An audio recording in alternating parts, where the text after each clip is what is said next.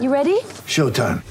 On May 3rd, summer starts with The Fall Guy. Let's do it later. Let's drink a spicy margarita. Make some bad decisions. Yes.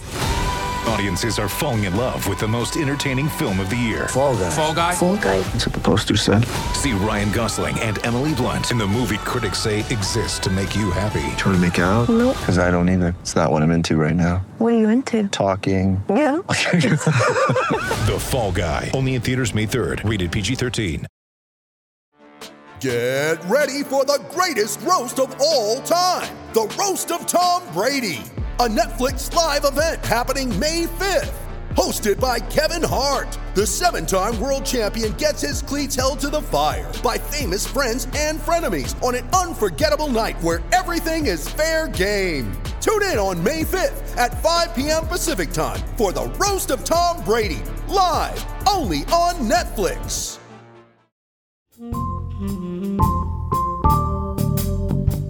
Oh, it's always the backup quarterback is the most popular player on the roster until he gets in there and you realize, oh, he's not Kyle Allen, he's not Tom Brady. Like, did you do that intentionally to upset me? I did. I hate you. Oh my God.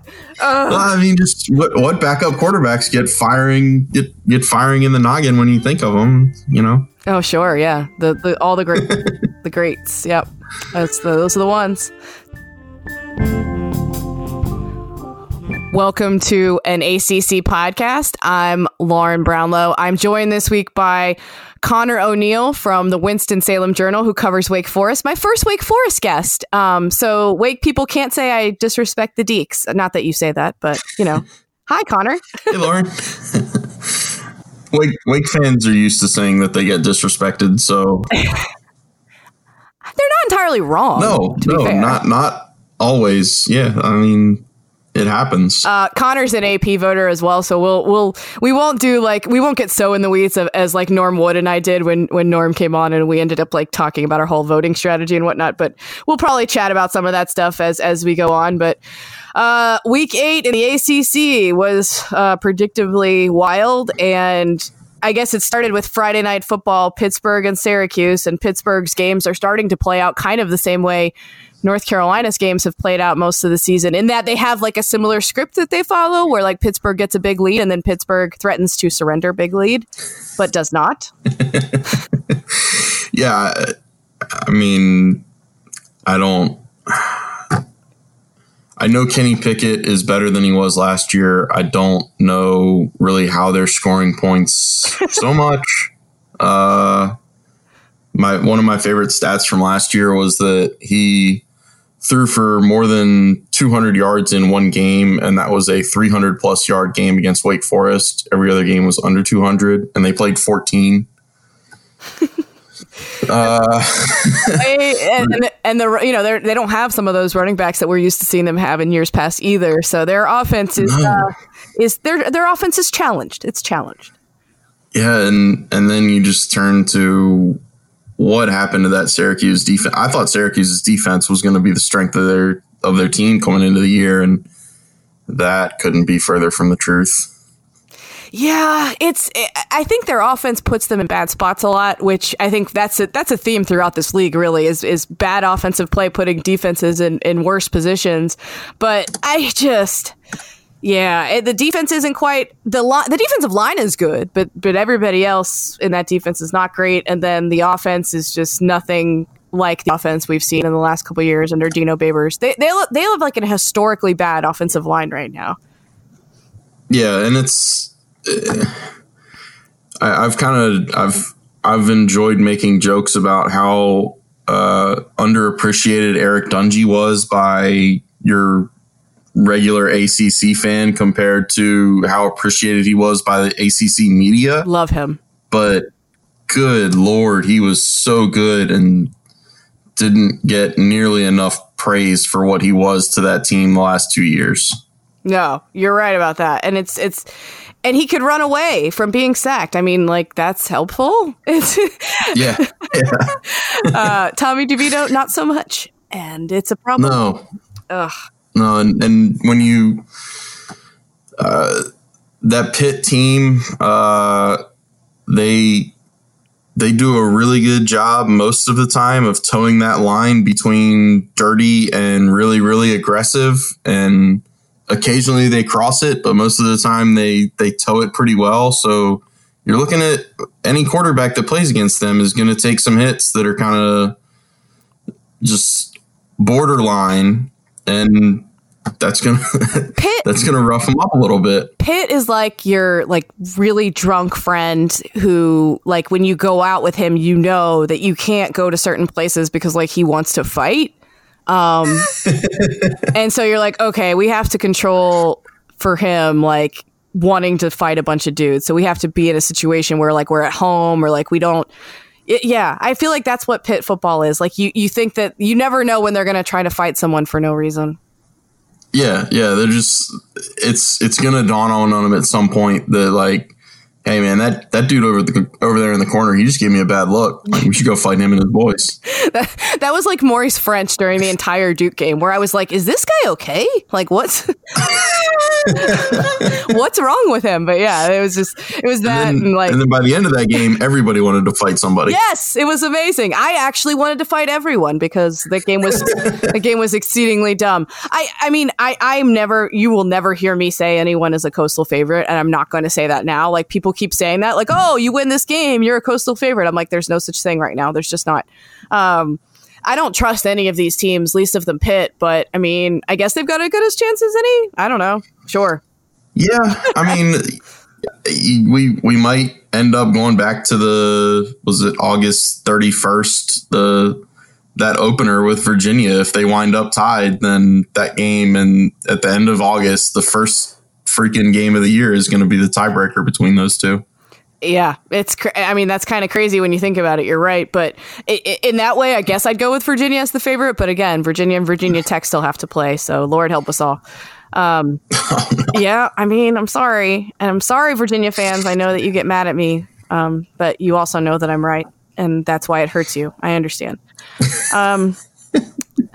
So yeah, Clemson, Louisville. Speaking of AP top 25 voters, Connor and I are two of only 9 people that have kept Clemson in the top spot in the AP poll. For the record, and I think Connor agrees with me on this, if you put any of those 4 teams that got number 1 votes in the top spot, I got no beef with you. Cool.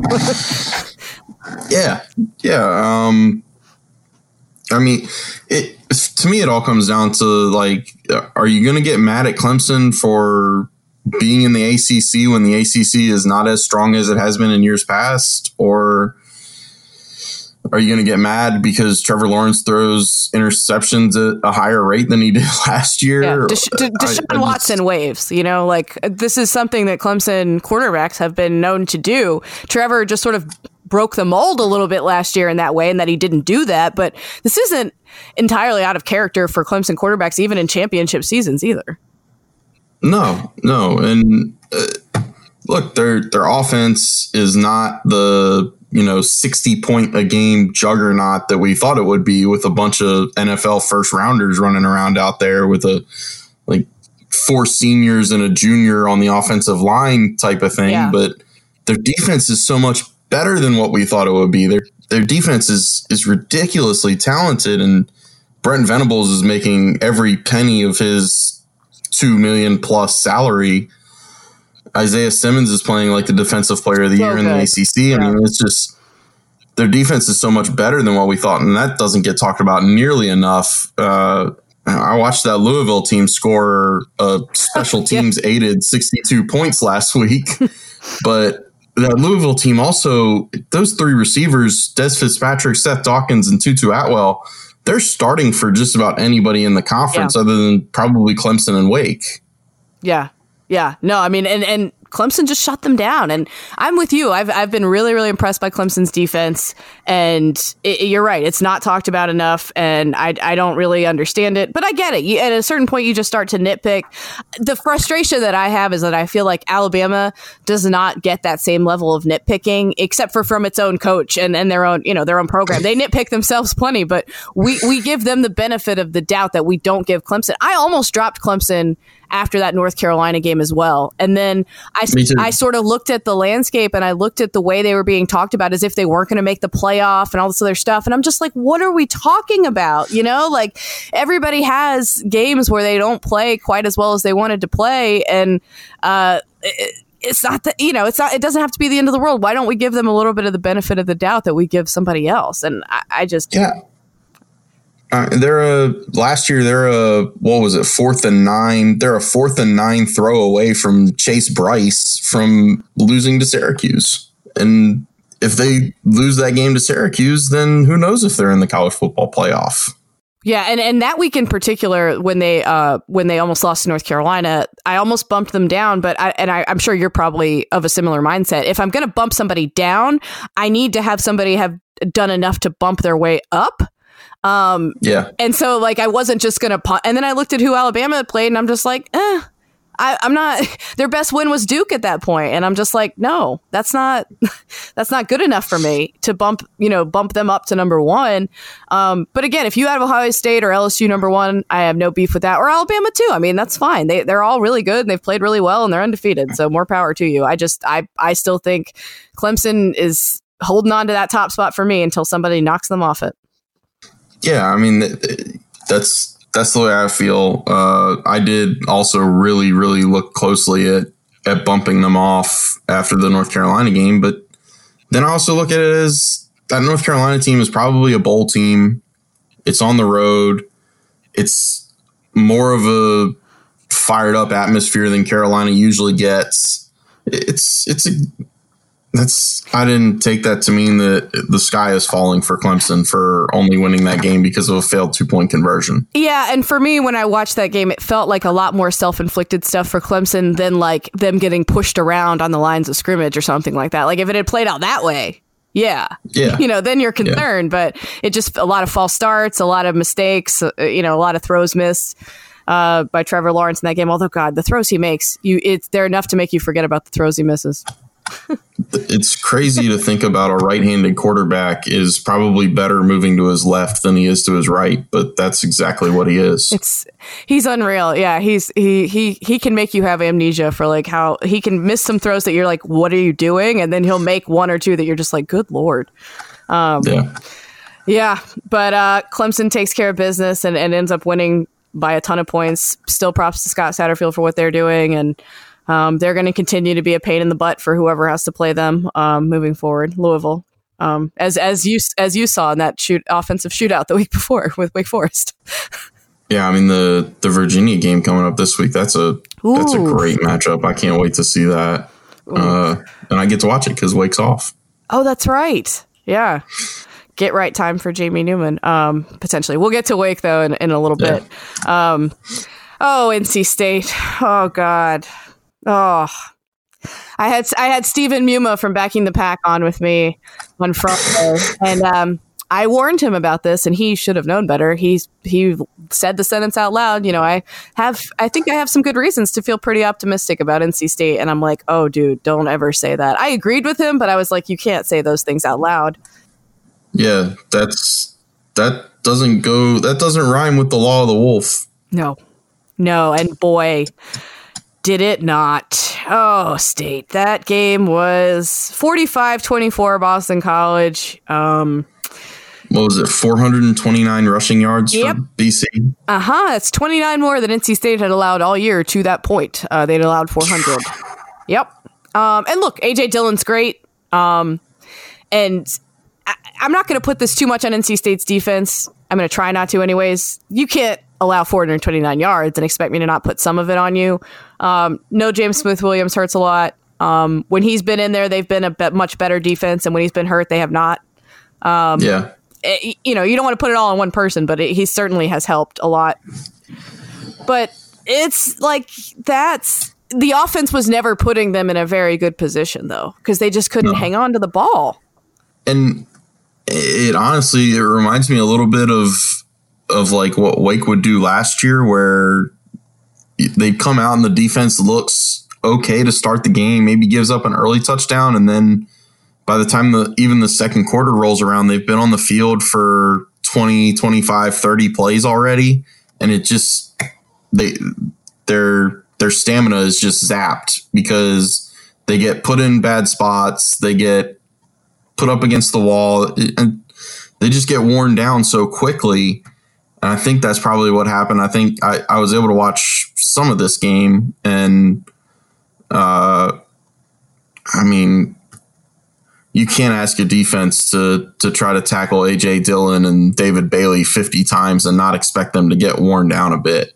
I mean, David Bailey is A.J. Dillon light as far as I'm concerned. I think he's an inch shorter and maybe 10 About the same pounds. weight, yeah. 10 pounds lighter, I think. I mean, it's ridiculous to watch those two guys, and they sub them out pretty liberally. Like it's an A.J. Dillon, 15 to 20 yard bruising run, and they'll bring him to the sideline and put Bailey in. And the only difference you can tell is the 6 behind Bailey's 2 and his jersey number. It's just that simple. And my concern for State, obviously the defense is a concern, but they had 56 rushing yards against a very bad Boston College defense. Like, I know that basically any defense is going to load up against the run for NC State and make whoever the quarterback is beat you, right? We understand that. But, I mean, wasn't State doing the same thing defensively? I mean, I know A.J. Dillon is A.J. Dillon, but still, like, what? I can't wrap my mind around the fact that you only get 56 rushing yards against that team. It's just not, and they haven't been able to run the ball all year. No. I mean, it's not a good NC State team. Yeah. That's one of those preseason predictions I'm clinging to for, hey, I hit on something. I had them 6th in the Atlantic. I had Louisville 7th, so obviously you can only one step forward, one step backward with those preseason predictions. But yeah, I mean, you don't know what you're getting out of whoever plays quarterback, really. I guess Devin Leary looked good enough to where he's going to start. I'm not sure if they have a game this week or if they're off before they come to Winston. They're off. Yeah. Okay. So, 2 weeks to figure out your quarterback situation, and I would assume it's Devin Leary at this point. Yeah, I mean, I think it kind of has to be. I have been like the biggest Dave Doran defender on this whole thing because I understand what he was trying to do with the McKay thing because of the way he probably saw his own team and what that team is. So I do understand it. And I also am one of those people that I do believe there's stuff we don't see, like intangible type stuff that coaches see that we don't, and that matters in a big picture sense in terms of who's your guy. Does that make sense? And so, yeah, I don't, that's not to say Devin Leary's a bad kid or Bailey Hockman is. I'm not saying that at all. I don't think so. I know he spoke real highly of Matt McKay, though. All of his teammates always have as well. So I understand why they tried to make that work a while. The Bailey Hockman thing, though, I was never, that ain't it for sure. So now, like that dude just, he has zero concept of ball security. So yeah. It's the Devin Leary show. And look, I mean, we're going to find out. It's not like Dave Doran was like hiding Tom Brady on the bench. Okay. Like that's all I'm trying to say, people. Like, let's not put too much of your hopes and dreams for this offense on Devin Leary. It's just, it's always the backup quarterback is the most popular player on the roster until he gets in there and you realize, he's not Kyle Allen. He's not Tom Brady. Like, did you do that intentionally to upset me? I did. I hate you. Oh my God. Well, I mean, just what backup quarterbacks get firing in the noggin when you think of them, Oh, sure. Yeah. All the great, the greats. Yep. Those are the ones. Teddy Bridgewater. Teddy Bridgewater, the future of the New Orleans Saints. Can't bring back Drew Brees when they're winning. You just can't do it. I think I saw Joe earlier say that I assume that New Orleans sports talk radio is inundated with, they should trade Drew Brees now. Oh, yeah. Yeah. They just look better. They look better with Teddy at quarterback. Now, to be fair, I ride hard for Teddy Bridgewater, and and I hate the Saints. So this has been very difficult for me. Like, it's very difficult for me to watch them play well with him at quarterback and not be at least a little happy to see him doing well. it's just very hard for me. And then it's also very hard for me to see the takes around my own team and the quarterback situation. But that's fine. Yeah. But yeah, no, you're right about Devin Leary. He's always the most popular guy. We'll see how it works. That State O-line though is a hot mess. Like, what do you want? Yeah, and you don't lose the Remington Award winner and get better at center. No. And that's something I dealt with Wake fans, where Wake fans are getting all excited about their offensive line and just think it's a foregone conclusion. And it's like, you don't lose 2 4-year starters, or three 4-year starters, basically, with Phil Haynes at left guard, Ryan Anderson at center, and Pat Osterhazer at right guard. And you don't magically get better with kids coming in to replace them. Yeah, there are certain programs that can do that, like a Clemson or an Alabama or whatever. But I'm with you, and I think you were right about State, and I was not. I thought that they have been recruiting well, and I think they generally develop guys pretty well, and I still think that's true. And I thought this was a down year in the league. So for me, I looked at those two things and said, well, you know what? I know they lost a lot, but they should still be right there. But I think you're right. I think especially offensively, they've just lost too much. Yeah. Jacoby Myers is catching passes with the Patriots. Kelvin Harmon was an 1,100-yard receiver last year, I think. Ryan Finley. You had a 1,000-yard running back. You had Ryan Finley. You had Eli Drinkowitz, who's undefeated up the mountain now. And yep. Now you got co-offensive coordinators, and you've got 2 of your most veteran skill position guys out in Ricky Person and then CJ Riley. So, yeah. You just can't afford to take hits like that, and that's what's been happening. So we'll see for State. They'll get an off week to probably do some self-scouting and figure some things out. And I'm definitely intrigued to see that Wake game in a few weeks and see how they look.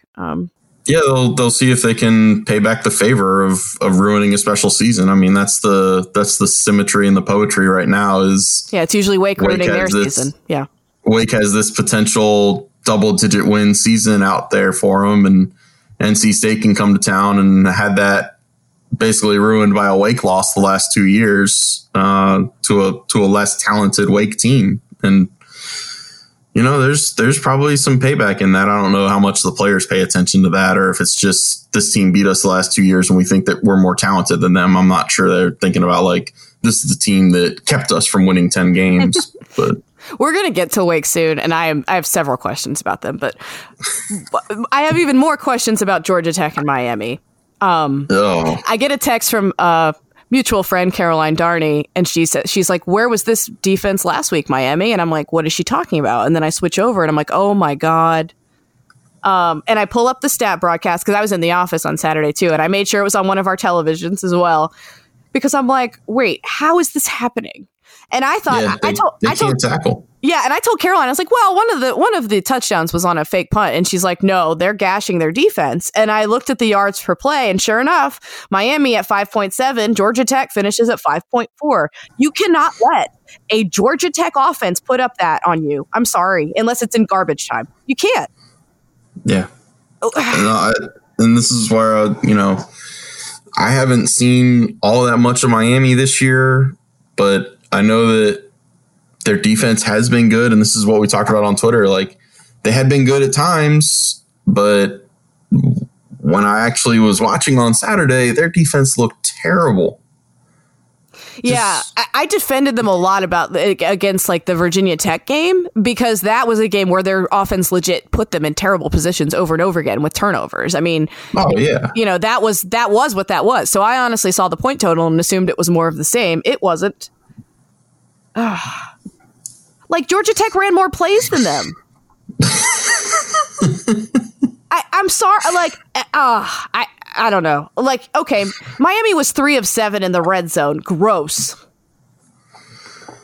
Yeah. Georgia Tech was 0 of 1 in the red zone. Hey, Miami would get that Randy Edsall bonus for red zone efficiency. I love those bonuses, by the way. We were talking about that on Friday. Just like like, what bonus could you possibly concoct? Yeah, like the dumbest bonus from a game like this would definitely be that red zone efficiency. They didn't score in the red zone. Great job, Canes. 43% scoring in the red zone gets you a $2,000 check. That's awesome. Dan Enos gets gets like $3,000 for the 3 red zone scores. Never mind the 7 chances. Oh my god. Oh god. And Kosi Perry was fine, I guess. I don't know. They've got a mess at quarterback too. That's a pretty common theme in the league this year, frankly. Yeah, unless you have a Wake quarterback, Sam Howell, Bryce Perkins, as long as he's upright. Oh God. And Trevor. I mean, I don't know where else you go. We already talked about Kenny Pickett. I don't know what to make of Quentin Harris. He shows up one week and doesn't the next. Yeah, I think that's somewhat dependent on the quality of defense he's seeing, honestly. That's been the only consistent thing about Duke, really, is that if they're playing against a good defense, especially a good pass defense, he's going to struggle. Like Pitt's a good pass defense, Georgia Tech is too. And he was very meh in that game against Georgia Tech. Like he can struggle, but he just can't. Oh, we're already skipping ahead. It's fine. We can skip ahead. Because I don't really know what else to say about the Georgia Tech Miami game besides like, ew. I cracked up a couple times in the fourth quarter with, I didn't feel good about it, but with the Bubba Baxa field goal attempts, those were kind of entertaining. I don't know. Good. Yeah. What happened to him? Like, this is a sports psychologist. Like, they should hire someone like to fix him. Yeah. Hashtag college kickers. I don't feel good about saying that, but at some point it's true. But like this is an Aguayo situation. It's not. Yeah. I don't understand. I mean, he's missing like 20 yarders. He did this in the North Carolina game as well. How many games would they have won if he like was making very makeable field goals? They're 4-3 at least off this week, and then 5-2 with the Carolina game. Yeah. And 5-2 Miami at 3-1 in the ACC, and we're calling them the favorites to win the Coastal, yeah. League. They're the Coastal, yeah. Yeah, and stop with the league. Come on now. the non-Clemson league. Which, by the way, and I've been saying this, and everyone else is the Coastal. It's just they should start calling everyone else that, and they should play for their own title. That'd be fun. I think people in Charlotte would get a lot more fun out of a game like that than a Clemson demolition of whoever lines up across from them. Yeah, especially if it's North Carolina, by the way. And no offense, North Carolina people. I understand that you guys played them well once, but that's the reason that it wouldn't happen again. Oh, God. Yeah, that, it's kind of like the look at Syracuse this year. Look at the revenge they enacted on poor Syracuse. And it's kind of like the Coach K factor of if you play Duke close in the first matchup of the season, chances are you're going to get absolutely destroyed in the second one. Oh, yeah. I'll go to Duke, Virginia first because it's a little less eventful, and it does tie into what I was saying about Quentin Harris, and it's true. I mean, the biggest thing with Quentin, though, is that he can have a meh game like he did against Georgia Tech where he didn't play all that well, but he can't turn it over. And he didn't turn it over against Georgia Tech, but he has turned it over a lot against everyone else. Like, just Duke had the same amount of turnovers, I believe the same amount in that game as Virginia's opponents had all year combined. And they had 6, and Duke had 6 against Pitt, and still almost overcame it to win. But like, look, easy for me to say, right? But ball security just has to be. Duke can't do that. Like, they cannot afford to do that with the roster that they have now. They cannot afford to just turn it over all willy nilly. And it showed in that game. I mean, Virginia just crammed it down their throat, and that's another case, by the way, where Duke's offense is continuously putting their defense in terrible positions too. Yeah, and I mean, I made the joke about Bryce Perkins being upright, and we know that Virginia offensive line is not great.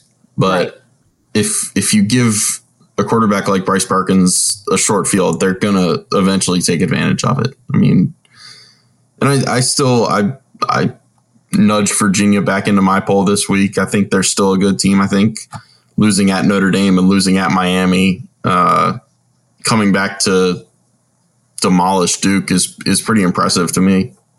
Yeah, I almost did, but then Miami did what they did, and I was like, "Welp, nope." I can't. Yeah, and this is one where even like the final box score is a little misleading for Virginia Duke. The score is not, but I mean Duke putting up 250 yards. I think a lot of that, 88 of those came in garbage time. That's just it was a very, very bad offensive performance. Duke didn't even reach the red zone, by the way, so that's fun. Yikes. Yeah. So speaking of, it's ugly. It's just ugly. There's no other way to put it. 5 turnovers. You can't do that. Be interesting to see the game against North Carolina this weekend, because like you said, which team's going to show up? I don't know. And yeah, Virginia does look very good. I need to see a little, if Virginia beats Louisville, I probably will nudge them back up in mine as well. But of the 2 lost teams I was looking at, that they just weren't quite it for me, but we'll see. Yeah. But yeah, only allowing 2 sacks is pretty good for Bryce Perkins. So against a Duke defense has been pretty good. That's a really good defensive front for Duke. They've quietly kind of surged up there in the front 7 ranks of the ACC for the last year or two. Yeah. Yeah, I feel badly for them because the numbers just don't reflect that they played pretty. I mean, 4.4 yards per play by Virginia. That's not amazing, but there's just only so much Duke's defense can do, like you said, when they're backed up against the wall every 2 seconds. But yeah, who knows? Maybe they'll show up against North Carolina and play lights out. And who knows which North Carolina team will show up? North Carolina, Virginia Tech, the game of the day. Oh, I love this game so much. I wanted to just wrap my arms around it. And I wanted it to go on forever. I really did. How's Virginia Tech 5-2? Well, 2 of their wins are FCS. That's right. So yeah, they're 4-2. I watched the Mark Berman video. He was very angry with his coworker. Mark, yeah, what? It's like a 5-minute video, and Mike Nazoliak of the Roanoke paper is trying to like talk about the game, and Mark just is not having it. He just was really unhappy that they played a second FCS school. So I feel like he should have taken a page out of Andy Bitter's book and just kind of gone and sat in the stands and enjoyed it that way. But yeah, I mean, this game, we had this game going in the press box before the Wake game started, and everybody was just gathered around. First it was computer monitors, and then we got the TVs turned, and it was just like, how long can this thing go on? And I didn't want it to end because it got cut off because the Wake game started and this one was still going, and so I didn't even get to see the 2-point conversion turnover, the 2-point conversion overtime stuff. I mean, that's just it was so great. And somebody in the press box at Wake said, like, hey, isn't there a rule change where like the 4th or 5th overtime you have to just start going for 2? I was like, wait, so they only go for 2. It's not, it's not score a touchdown and go for 2. It's just 2. I'm with you on that. Like, I thought the same thing. I thought that when they scored a touchdown, they had to go for 2. I didn't know it was like a 2-point conversion off, and it just made my life. But like this, they don't have the overtimes numbered here in the Virginia Tech scorebook. So, they started out each scoring a touchdown, I think. No, wait. Virginia Tech had a field goal, then Carolina had a field goal. Then they each got a touchdown. Then it went missed field goal, missed field goal, missed field goal, missed field goal. And then they had the 2-point conversion off, which Carolina missed 2, Virginia Tech missed 1, and then they scored their last one. It was just beautiful. I loved every second of it, and I didn't want it to end. I wanted them to not score 2-point conversions forever. It was like the coastaliest of the coastal games. And the thing is, like, the end of the game itself was actually super entertaining. Like, it really was. It wasn't it wasn't a derp fest or anything like that, but the overtime turned into that appropriately, and I just loved every second of it. I really did. Mac Icestone kicker. Oh my God. I tweeted although to be fair, I don't believe in icing. I do. I think that when you're I think in the NFL, when you're dealing with a professional, it's not as much, but I think when you're dealing with a 20-year-old kid, I think there's something to be said for making him take an extra 30 seconds to a minute to think about his kick. That's fair. Yeah, I think pro is more where I come in on this because I get annoyed by it and I feel like it almost never works. But you're probably right about college. Yeah. And what the Virginia Tech touchdown in overtime was a fourth down, like a fourth and three or something. Yep. And it was a one-handed catch by Damon Hazelton in the end zone. Yes, it was a great catch and actually great coverage. It was just a really good play. From the third string quarterback, if you want to throw that one in there. Oh, and see, that's something we need to get to. Look, I mean, I'm not going to take from the North Carolina side of things. Obviously, Sam Howell looked really good most of the time. He had some freshman moments, as he's going to do, but the kid's been pretty unflappable all year. I'm not all that concerned about their offense or him. The defense was not great, but you know, when you're down a couple guys in the secondary like they were and got some banged up at some other spots, they don't have the depth for that right now. So I'm not going to kill them for that. And on the flip side of that, for me, hey, Justin Fuente, like speaking of weird quarterback decisions, I can kind of defend Dave Doran's decision to start Matt McKay. I don't know that I can do that with the Ryan Willis thing. And I just feel like there must be some big piece of information that we're missing about Ryan Willis versus Hendon Hooker and Quincy Patterson that, like, what am I missing? We must be missing something, right? Yeah, Ryan Willis is the third best quarterback on the team, and I think I saw that Hendon Hooker had looked gimpy earlier, and then you call a quarterback run and he gets hurt again and is out for the game. It's like, what's to be confused about? You had a gimpy quarterback and you caught a quarterback run, and now he's hurt. Yeah, and now you have to. His leg bent very badly. I hope he's okay because he was great. Sucks because, and you know, you're from Greensboro. I have been around this area for a while. I root for Hendon Hooker because he's a Greensboro kid. Yeah, because he's a DUDLEY Panther. But Dudley, yay! Dudley, hi. Yeah, no, I just don't get it. Like, I just genuinely don't understand it. And like I said, like I talked about, like we sometimes don't have all the information, but this is a guy that's been on your roster for a while, that was your backup quarterback last year, that you didn't let throw a pass at all until the Duke game this year. Like, I just don't, I want to defend it because I know there's a lot of times information we can't have, but I just legit don't understand it. And these guys are so much better at running what Fuente wants to run offensively.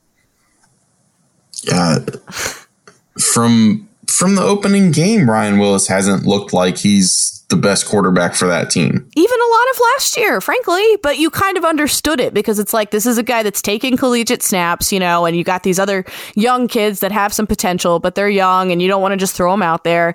But this season, it's just tough to defend. I don't understand it. Yeah, I guess we're gonna figure out a lot about Virginia Tech at some point. I mean, I know nothing about them.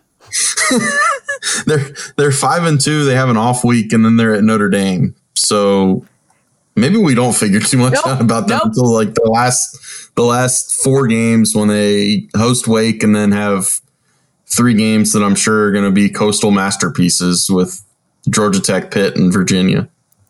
I mean, who would be surprised if they lost all 3 or won all 3? I mean, I don't know. I think it's equally likely they do either one of those. They are they're the ultimate Wheel of Destiny team for me. And I even previewed the game this week with them and with North Carolina to a degree because they always seemingly play exactly to the level of their opponent. Mm-hmm. So I was kind of like, well, at least that's consistent about Carolina. But Virginia Tech, I was like, I don't know.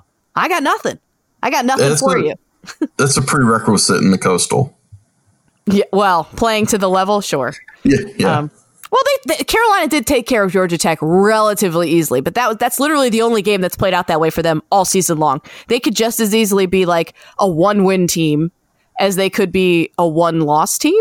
Or wait, am I doing that right? I guess I am. Or they could be No, I mean, what's their margin of defeat is 2 points in this crazy coastal game. 6 to Wake, 1 to Clemson, and I think, was it 3 to App? Yeah. So they've lost 4 games, and 2 of them to undefeated teams, 1 of them to a 1-loss team, and then now this one to a shrug emoji.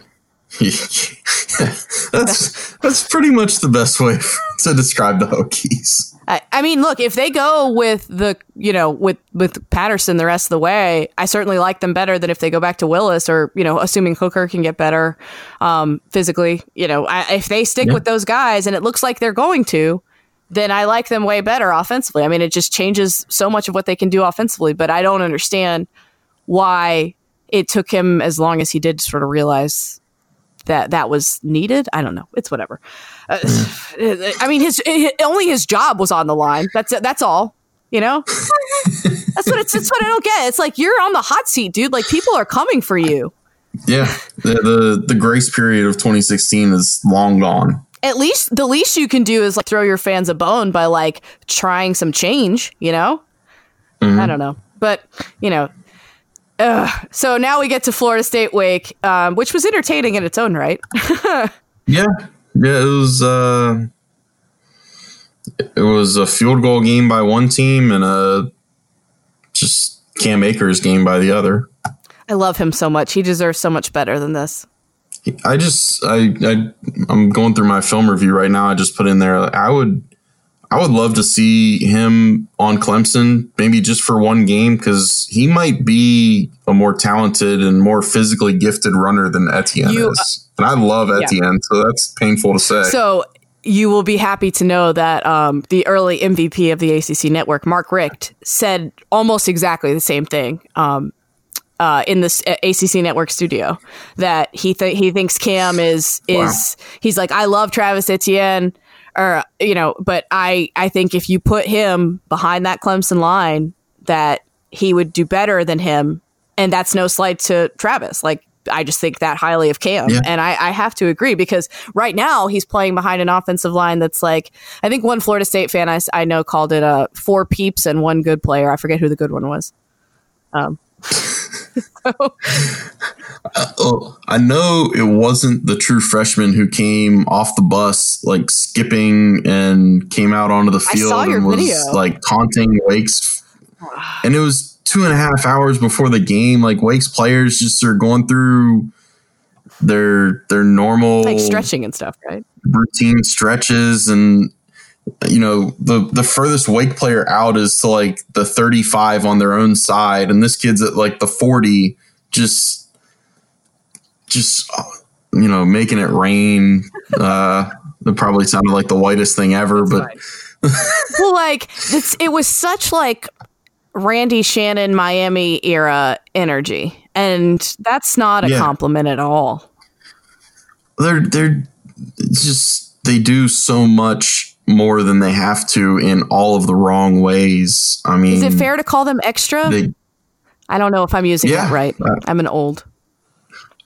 My girlfriend uses that, so I was hesitant to use it. But yeah, I think that is about the definition of it. They just, I don't know. They can't get out of their own way. I mean, no, and James Blackman looked fine. Like, I love him. He made some mistakes, but it certainly is not his fault. It's the offensive line. It's good Lord, they have some receivers that you look at and it's just like, and I don't know how Wake's corners are supposed to match up with that. I mean, Tamorrion Terry is so good. Yeah.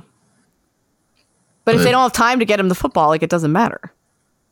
No, and I would be really curious to ask a coach if Florida State is pretty much the easiest team to out scheme in the league, at least from an offensive standpoint. If you the book on them just has to be stack the line and either blitz or just you can probably get pressure without. Yeah. Blitz. Yeah.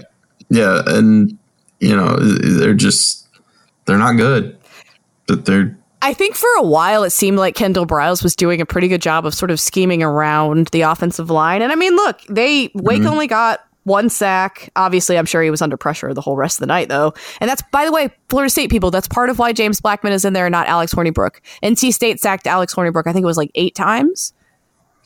James Blackman is going to get away from pressure more than Alex Hornibrook can. That's literally the reason. I don't know why we overcomplicate this. I know Alex Hornibrook can hit some throws that James Blackman probably can't, but you can't hit throws if you don't have time to make them.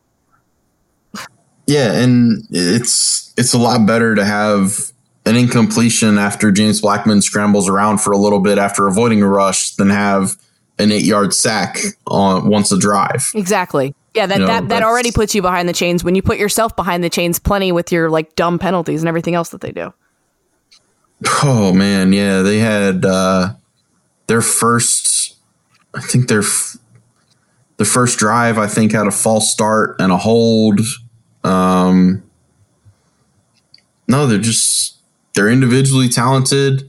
Their offensive line holds them back, and the thing defensively for them, they're defensively talented too. They're playing better on that side of things, especially since Jim Leavitt came to town, I think. Yeah. Marvin Wilson, I think, is the defensive tackle who I was blanking on, but he's an incredible talent. Against Wake, probably about the 8th play of the game, they lose their leading tackler in Hamza Nasruddin. Yep. To a targeting call.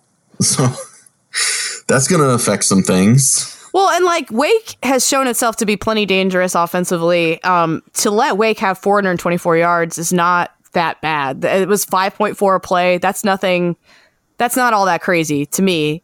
That's 120 yards below Wake's average coming into the game. Hey, Wake was 6 of 6 in the red zone. Do they get a bonus for that, you think? Yeah, I don't know if you do with 5 field goals, though. Yeah. I mean, Nick Skiba's a good kicker, but you really only felt good about one of those 5 field goals actually just being a field goal. So the biggest question I have for Wake, and because the thing about Wake is I'm not worried about their offense. They have the weapons. They'll show up when they need to show up and they can score points. Their defense is the puzzle to me, Connor, because I look at their yards per play allowed and it's just a puzzle that I can't quite figure out. like it is all over the map, man. What? Yeah.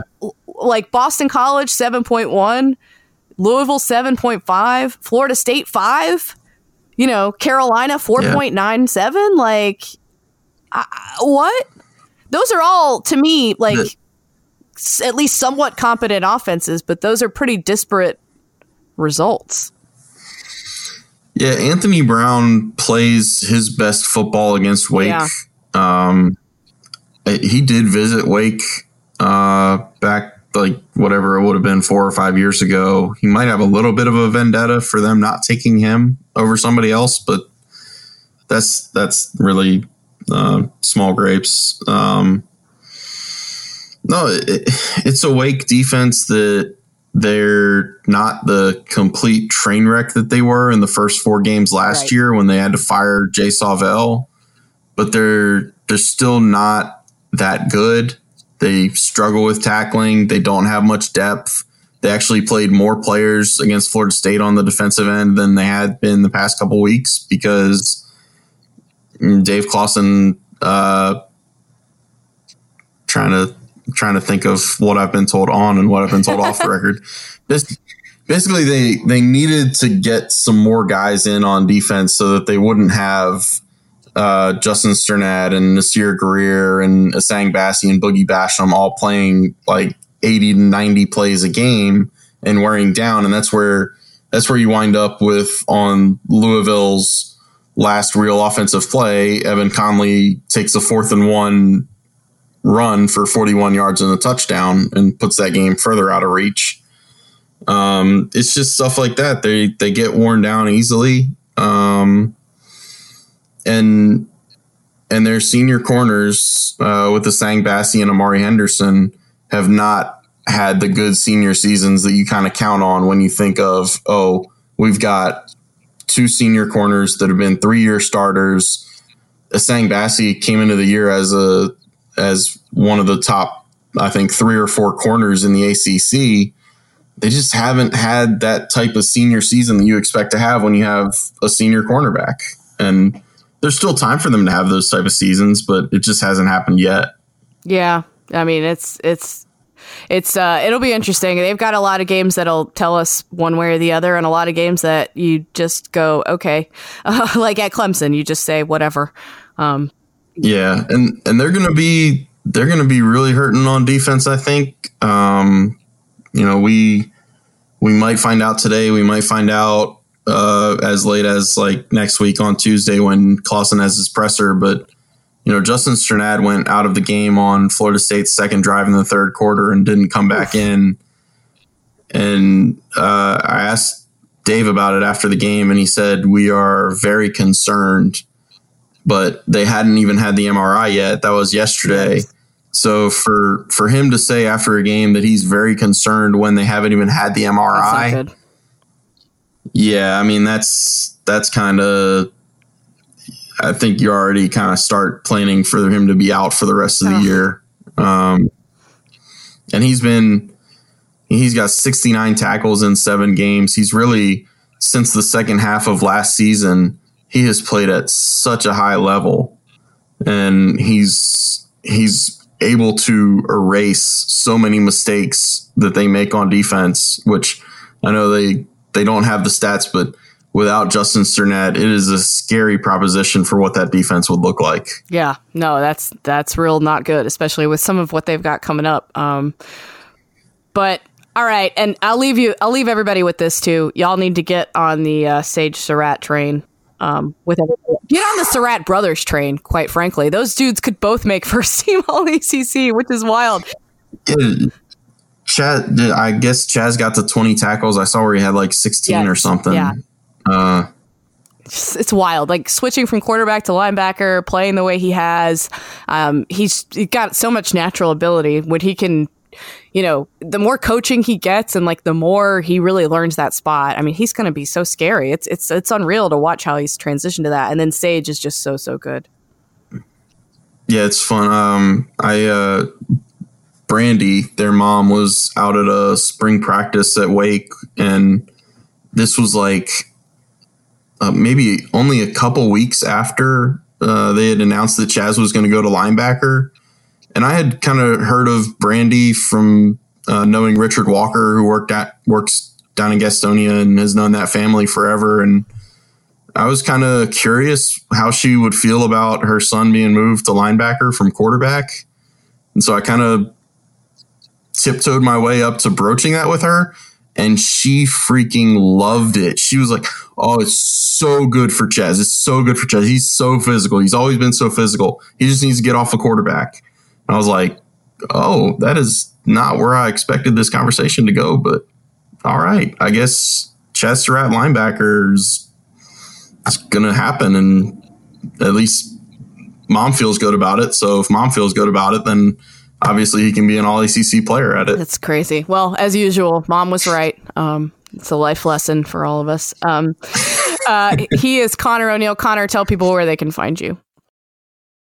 We got the Winston-Salem Journal online is journalnow.com. Don't type in WS Journal. I think that takes you to Wall Street Journal, and you won't find much about Wake Forest football there. That's very true. Yes. And I tried to access your site when I was in England, and for some reason it was blocked. But yeah, in the Tottenham Stadium. Yeah. There's a Wake student who studied abroad in Spain, and I got a couple updates from her throughout the first month and a half of the season, where she was like, oh, now she figured out a way to get around the legal blockage. Very weird. So it's very strange. Yeah. Very strange bit of diplomacy. I guess internet, cyber, international weirdness. I don't know. I guess we want to keep the hackers off of the Winston-Salem Journal website as much as we can. Top priority, of course.